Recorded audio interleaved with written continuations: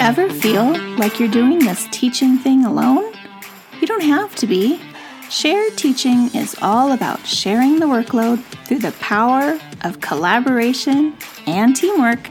Together, we'll walk through all the difficult parts of teaching and learn how to streamline our processes, fine-tune our time management, and develop a more manageable workload. If that sounds like a dream come true to you, then welcome to the Shared Teaching Podcast. Let's share in the teaching to make those dreams a reality. Now here's today's Shared Teaching. Hello and welcome back to the Shared Teaching Podcast. I'm your host and creator of Shared Teaching, Susan, and today we're diving into writing, which is always one of my favorite things to talk about. But before we get started on today's episode, I want to take a minute to let you know that the doors to Writing Unpacked, my pilot program, are now open. And they're only going to be open for a few days until I get 20 members or time is up. So if you are interested in learning how you can improve the writing instruction in your classroom and you're a first or second grade teacher, I encourage you to look at www.sharedteaching.com/pilot program to learn more about how you can be one of the founding members of this program. Now let's go ahead and dive into today's episode, which is number 53, where we're talking about how to improve writing skills in your students. Now, this is a big one, and it never fails that I start every single school year wondering how in the world I'm going to improve the writing skills of the class when they come to me and it seems like they're just so low. Especially last year, once we finally saw those effects of COVID happening, because remember, these poor second graders missed part of their kindergarten and then all of their first grade, and most of them were virtual during that time period until they landed in my classroom for second grade. And so I saw a lot of handwriting issues, a lot of lack of phonics instruction and background, just overall just low. So the best news is that generally the lower the skill level, the more improvement you'll start to see as you start improving their writing skills, which is kind of exciting to think about, right? And it's a nice way to put a positive spin on kind of a difficult situation. You're going to see a large improvement once those kids start taking off. So let's go ahead and dive into how we're going to do this without pulling out all our hair by the end of the year. So first, what we want to look at to improve writing skills is looking at your mini lesson. Now, last week's episode was all about how to plan your mini lesson, so I encourage you to take a listen to episode number 52. And since your mini lessons are at the heart of your writing instruction, they need a lot of attention. So go ahead and dive into episode 52. Listen to that episode or read the blog post all about it, and then come back here and join me when you're done. Okay, so hopefully you've gone and done that. And now before you plan out your mini lesson, you need to examine the writing work that your class is doing. So for example, if it's back to school, I give everybody in the class the same writing prompt. And I know if you're a listener, what I've said about writing prompts before, but for baseline purposes, I'm okay with using them. I want all the students to write about the same topic, and then they're going to write about that same topic multiple times throughout the year so I can get a gauge of how they're improving. So I sit down with these baseline samples and I do a quick sort, just 3 piles of high, medium, and low in terms of their standards of writing. Now, I'm judging this pretty quickly, and I'm just glancing at their work to see how they're putting together sentences or if they have trouble just sounding out words. I might even grab a stack of sticky notes and jot down some notes about what I'm noticing as I go. This is going to give me a good grasp of where I need to start. So now that I've separated out my writing samples into piles, I'll look at my quick notes I've jotted. Is there a theme with what I'm noticing? Maybe the majority of the class is writing readable sentences, but missing the punctuation. Or maybe most of my class is only writing simple sentences or no sentences at all. Wherever the majority of the class lies, this is my starting point for planning out mini lessons. I always want to use the mini lessons that are the most effective for the whole class. The students that are really struggling on something that is in the minority will receive small group lessons on these skills. Okay, so the next thing we're thinking about is writing foundations. So since your writing mini lesson is meant to reach your whole class, small group lessons are the perfect opportunity to teach much needed skills that not everyone needs. I like to view writing lessons in a continuum, much as I would math skills. If you think about the order students learn math, they start with number sense. Once they have a firm grasp of number sense, you can build onto their foundation. Writing is the same. And this is what I call the writing foundation. So when it comes to writing, I view phonics skills to be similar to number sense. Having a grasp of phonics is crucial to mastering writing in first and second grade. Alongside a good foundation of phonics, I feel students should also understand the writing process, as this is what I teach all year throughout my Writer's Workshop model. So all year, they're getting lessons on how to make a draft, how to plan out their writing and write it, how to revise, edit, and publish, and then we just keep going in a cycle as we continue throughout the year, so they're getting that writing process. Now, the last key to strong writing foundation is understanding how authors craft a story. Okay, so let me just go back through that again.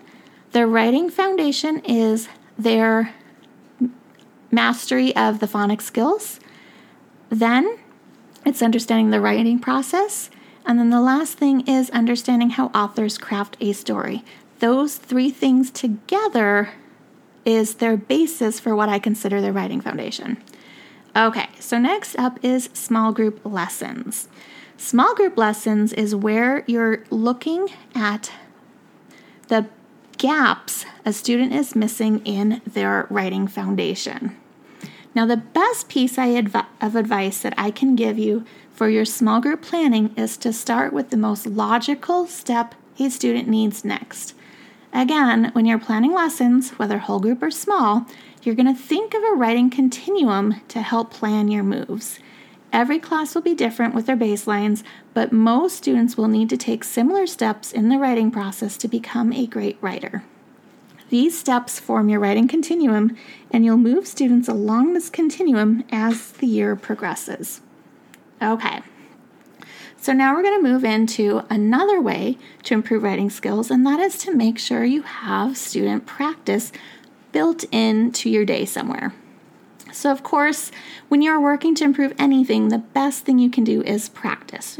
So if you're learning a new skill, you practice it. If you want to be better at baseball, you practice. If you want to be a better writer, you're going to have to practice writing. So I find that when my struggling writers are having trouble putting words onto paper, it can sometimes be because they are not confident in how to form their letters. So if you want to learn more about our struggling writers or our reluctant writers, you can listen to episode number 48, where I talk more in depth about that. So I've noticed many times a student will sit there in writing class, and I'm like, well, why don't you have anything done?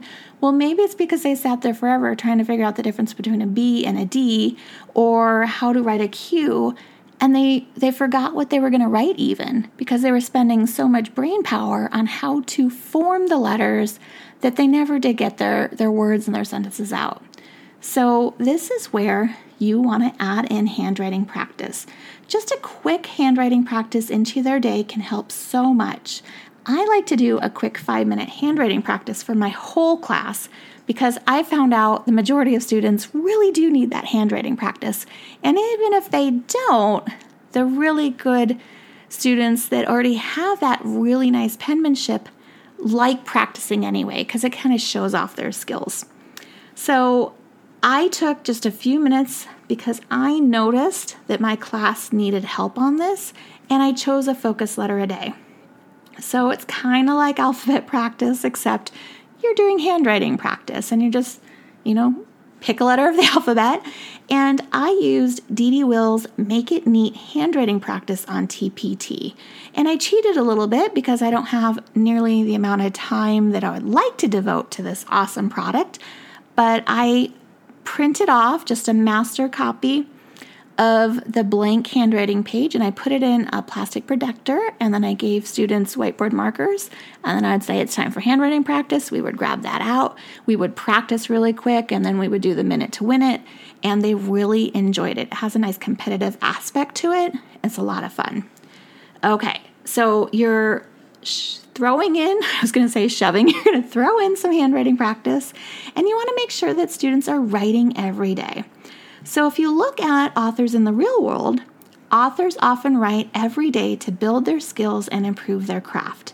So in your classroom, students should be writing every day as well. This is the best way I know how to improve writing skills.